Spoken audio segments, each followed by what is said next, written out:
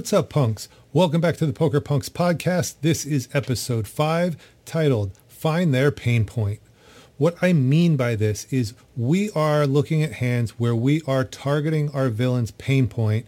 And by pain point, I mean the bet amount that make or break a hand.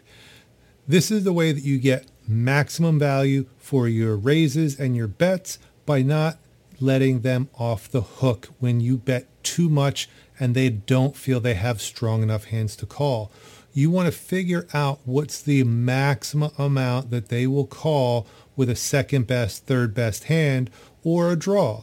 That way you can target your betting patterns to push right up to that line and not go over it to get the calls that you want, or on bluffs, push that right over that limit to get the folds that you want when you don't have it.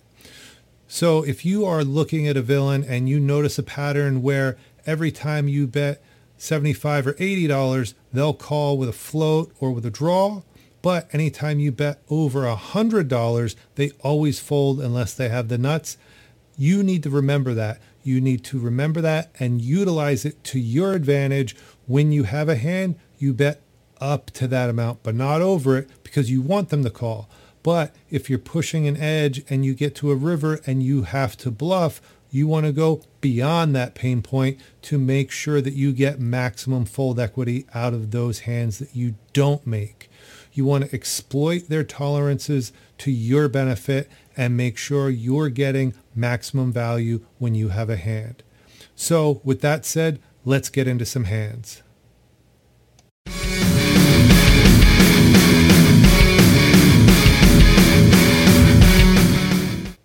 So for this hand, we are brand new to the table. It is the first hand that we're playing for the night, and we are in the big blind, and our main villain in this hand is $340 effective.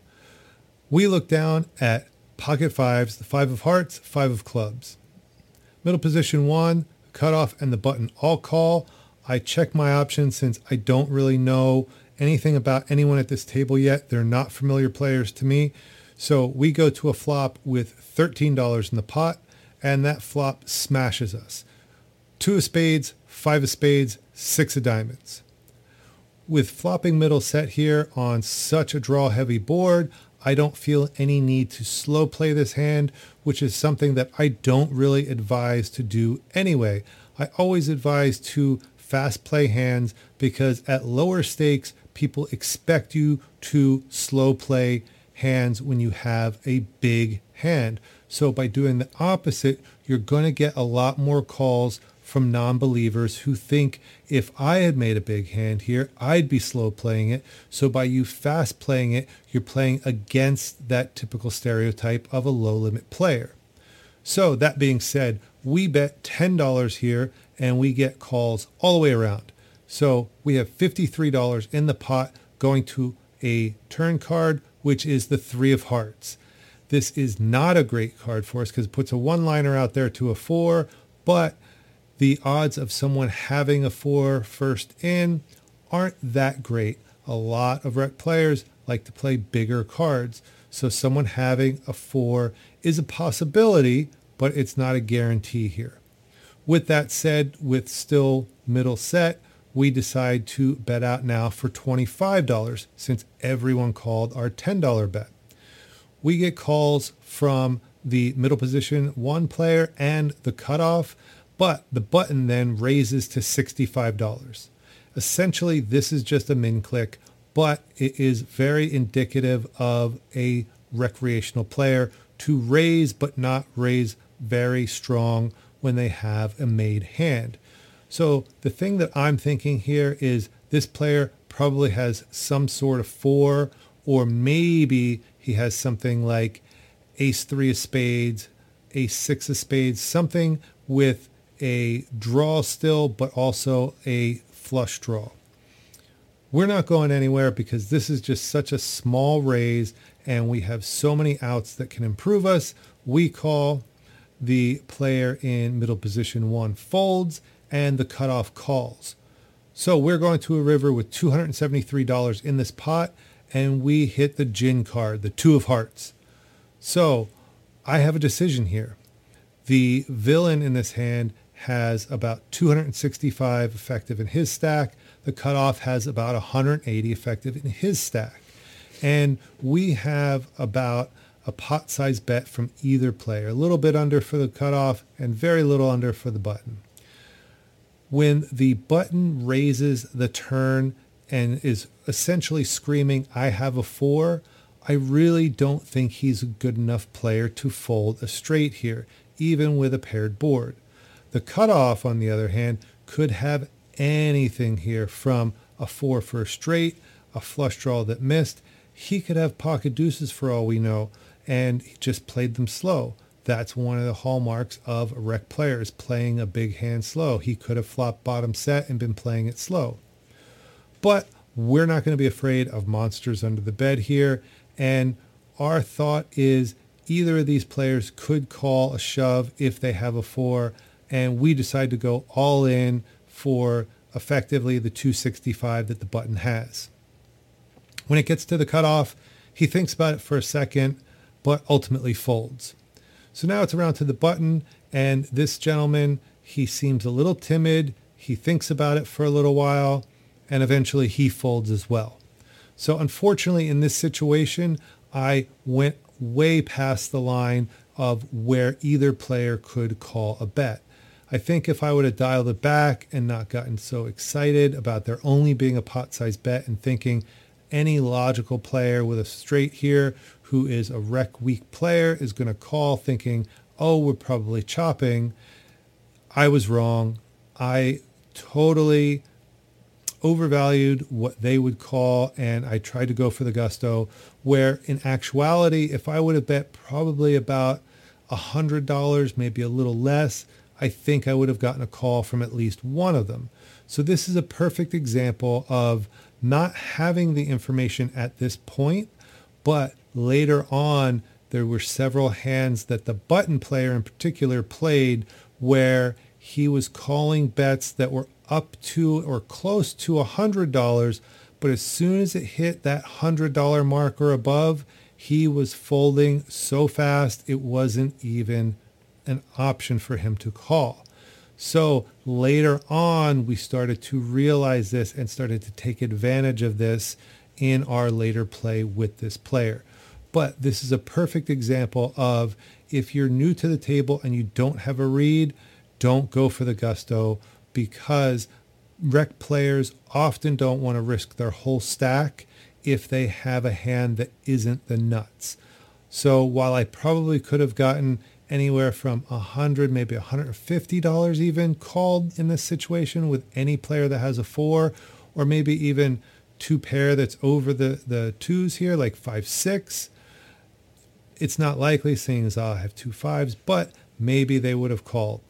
Anyway, you have to put these things in your memory banks for future hands, so that way you don't make the same mistake a second time.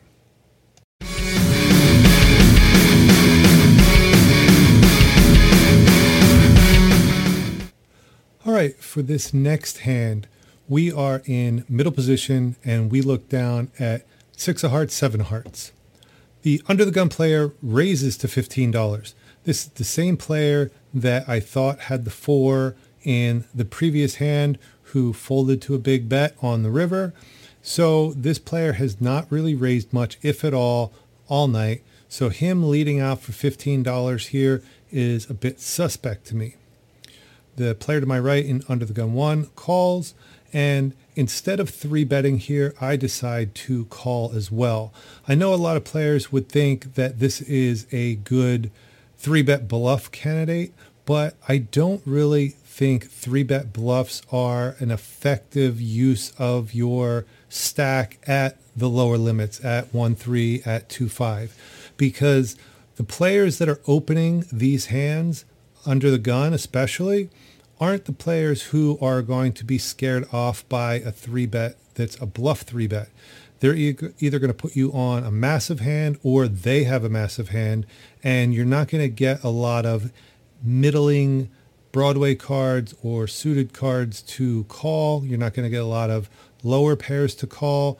You're only going to get very premium hands calling you, so that puts you at a disadvantage when you're thinking about 3-bet bluffing in these type of scenarios. I really think that middle pairs and suited connectors play much better as a flat and evaluate the flop at lower levels than they do as a 3-bet bluff.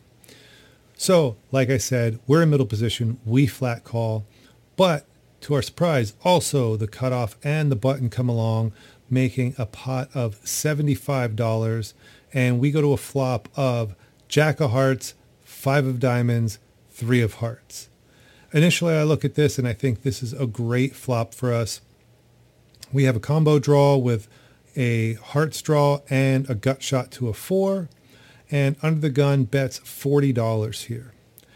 Since the play at this table has been pretty passive, when under the gun 1 folds, I don't think that this is a great spot to raise. I'm only going to get called by overpairs, sets, and the nut flush draw from the under the gun better, and I still have 2 players left to act behind me, and I think that this is going to play much better as a call on the flop and evaluate the turn.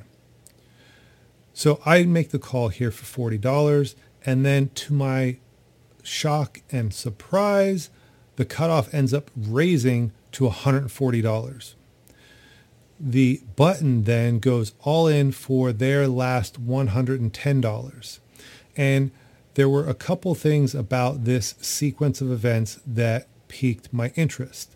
The cutoff raise was the first time that I've seen this player raise at all night, and it's for this game a fairly substantial raise.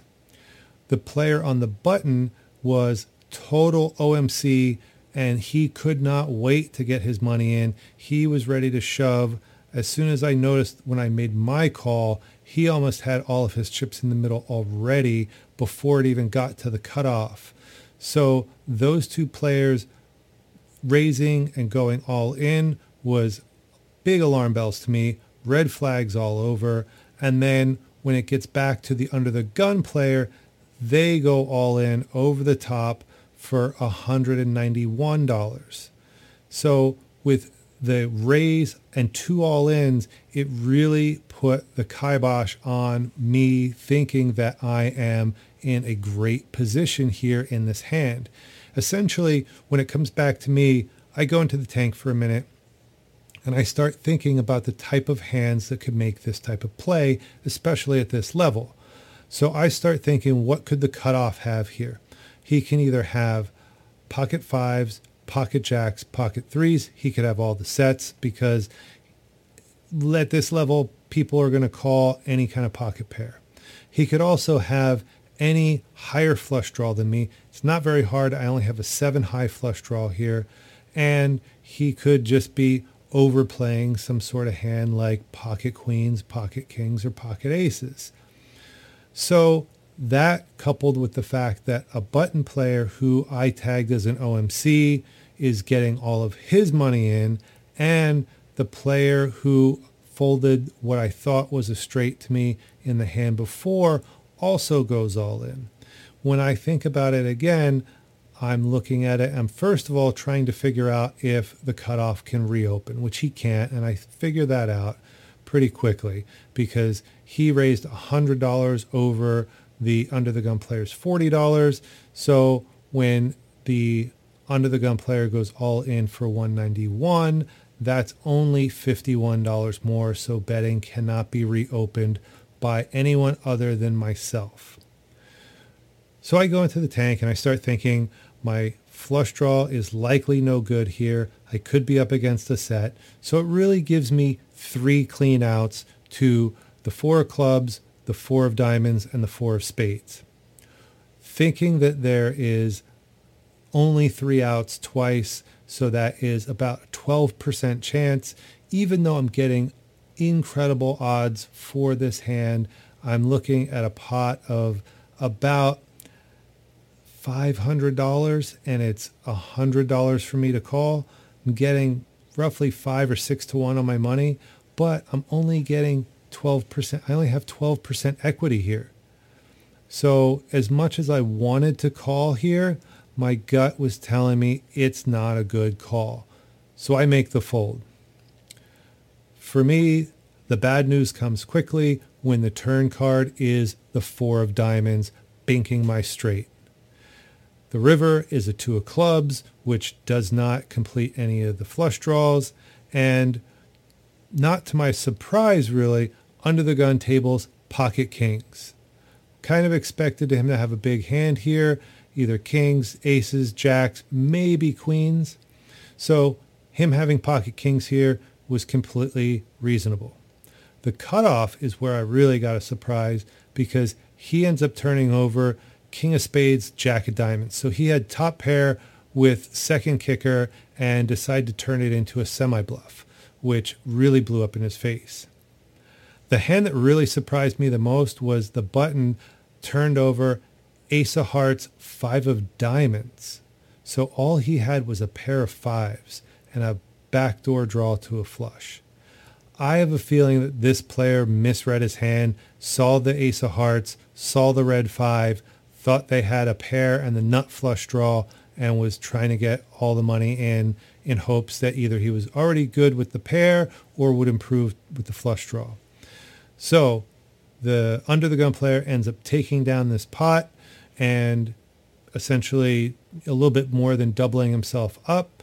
And to our bemusement, we made the right fold at the wrong time, I like to say, because the percentages I was given for the amount of money I had to put in were not great. 12% equity for 5-1. You could argue that that's a call you should be making, but when I feel that I am beat, I am not going to second guess folding a hand that I know was behind. And in this situation, my hand was behind. So even though I got there, I can't be results oriented and think that I should have made this call. Really, I was right in the sense that I should have had 3 outs. I think that button player was giving off strong signs that he had a big hand and the nut flush draw would have been a big hand. It's just I think he misread his hand. So the signals he was giving off were a false flag because he thought, I think he thought he had the nut flush draw.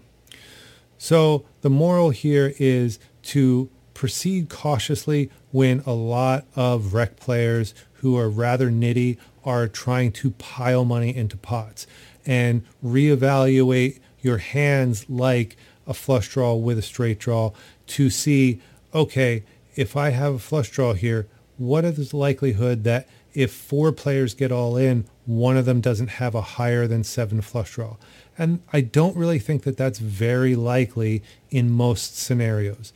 Some scenarios it is going to happen, like this one, but I don't think that that is going to be the case most of the time. Most of the time, you're going to get one guy with a set, one guy with an overpair, and one guy with the nut flush draw or the second nut flush draw. So in those situations, you really don't want to be 4th man in, drawing very thin. It's better to just conserve the chips, use them at a better time when you have a better equity and better read on your opponents.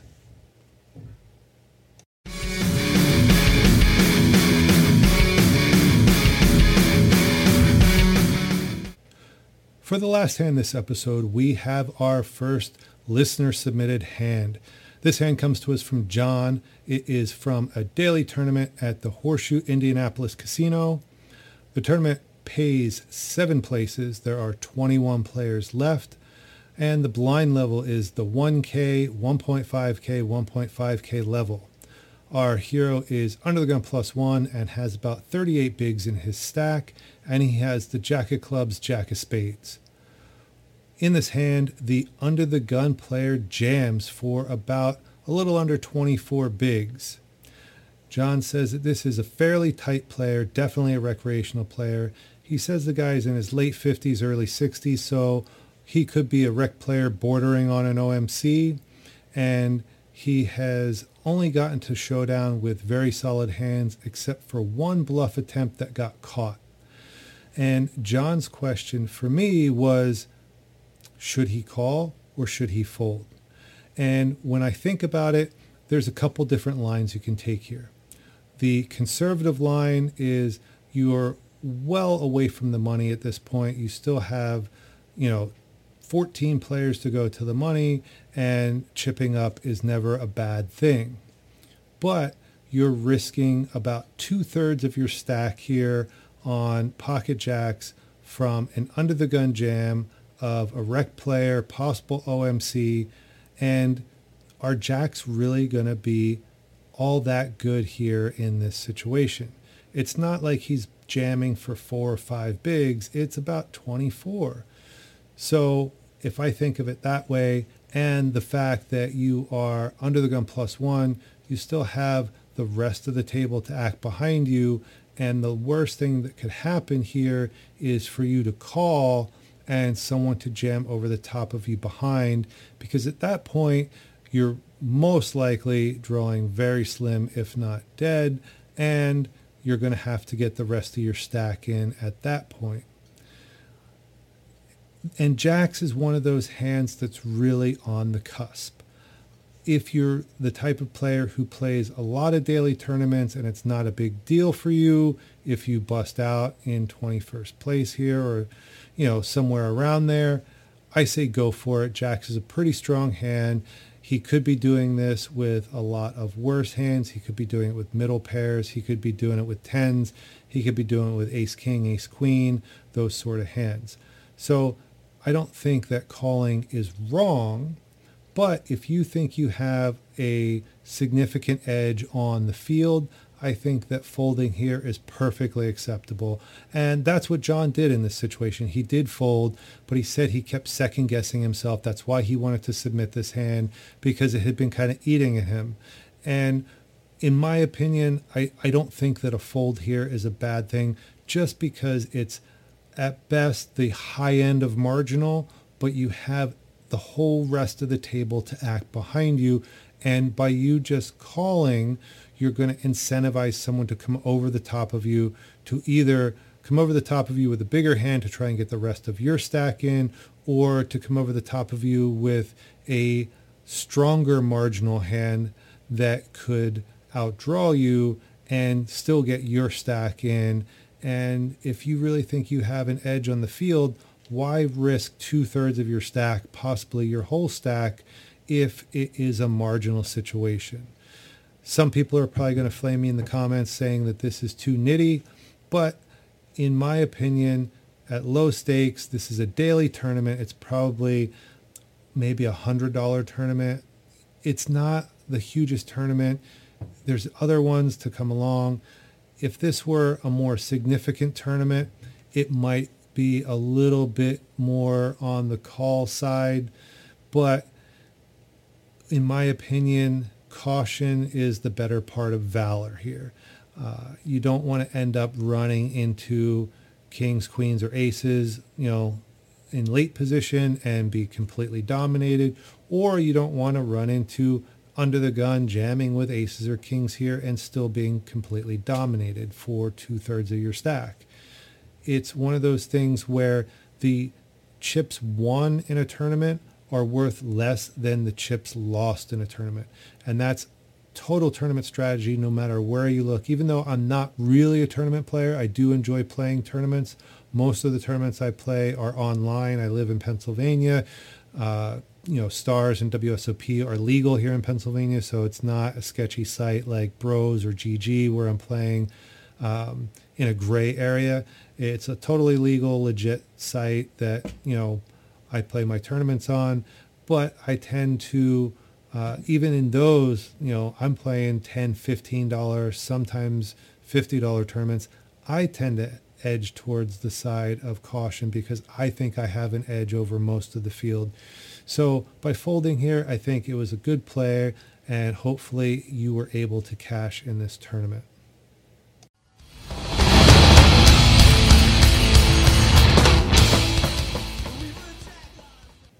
All right, punks, that is a wrap on podcast number 5 about finding your opponent's pain point.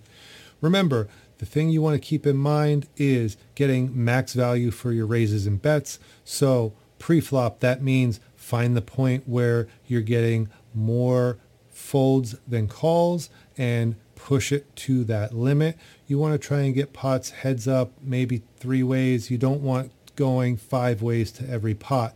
So if you bet 15 pre-flop and you get 5 callers, try 20 the next time. Maybe you'll get 3 callers or 2 callers. That's the ideal spot you want to be in, because taking pots down is the name of this game.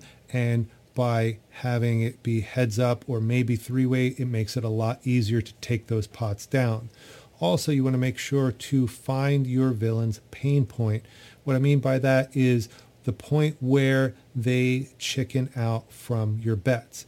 Like the villain I had in hand number 1, it turned out his pain point was about $100 bet. If you bet $90, he was likely to call with a lot of draws or a lot of second pair hands. But as soon as it got to $100, he wanted to fold quicker than anything unless he had a nutted hand. So try and find that for each player at your table, and make sure you're paying attention not just to the bets you're making, but the bets they're making and the bets they're calling in hands that you aren't in, so that you can try and establish that point where you can bet up to their threshold but not over it. Because when you want the calls, you want to bet up to their threshold but not over it. But when you want to bluff them off a hand, you know the optimal bet size to get them off that hand that you want them to fold. So with that, also, I want to thank John for his submission. First one, John got a Poker Punx card protector for submitting his hand for the podcast. If you'd like to get a Poker Punx podcast coin card protector, all you have to do, go to pokerpunx.com. On there, you'll find the form to submit your hand, get a second opinion. Maybe I'll put it on the podcast if I think it's an interesting hand. Either way, I'll respond with my thoughts on the hand and how I might have played the hand.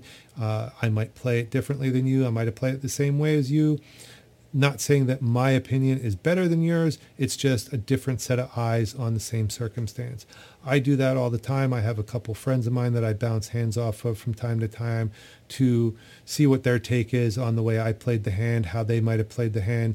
And that's what we're trying to do here with this podcast, is build a community of players who play at the lower limits and help each other get better with our decisions, with our thought process behind hands, with our analysis of our villains, so that we can push our win rate as high as possible. So, like I said, if you want to submit a hand for review, pokerpunx.com, you can do it there. Also, if you're liking the podcast, give us a shout out on social media. We're on Facebook, we're on Twitter, we're on Instagram. Tell your friends about us. That's the best thing that can happen for us, is to get some word of mouth and get some more listeners. And if you like what you're hearing, you can subscribe at your favorite podcast feed, or subscribe on YouTube, because these are going to be going up on YouTube now as well. And as always, run it up the punks.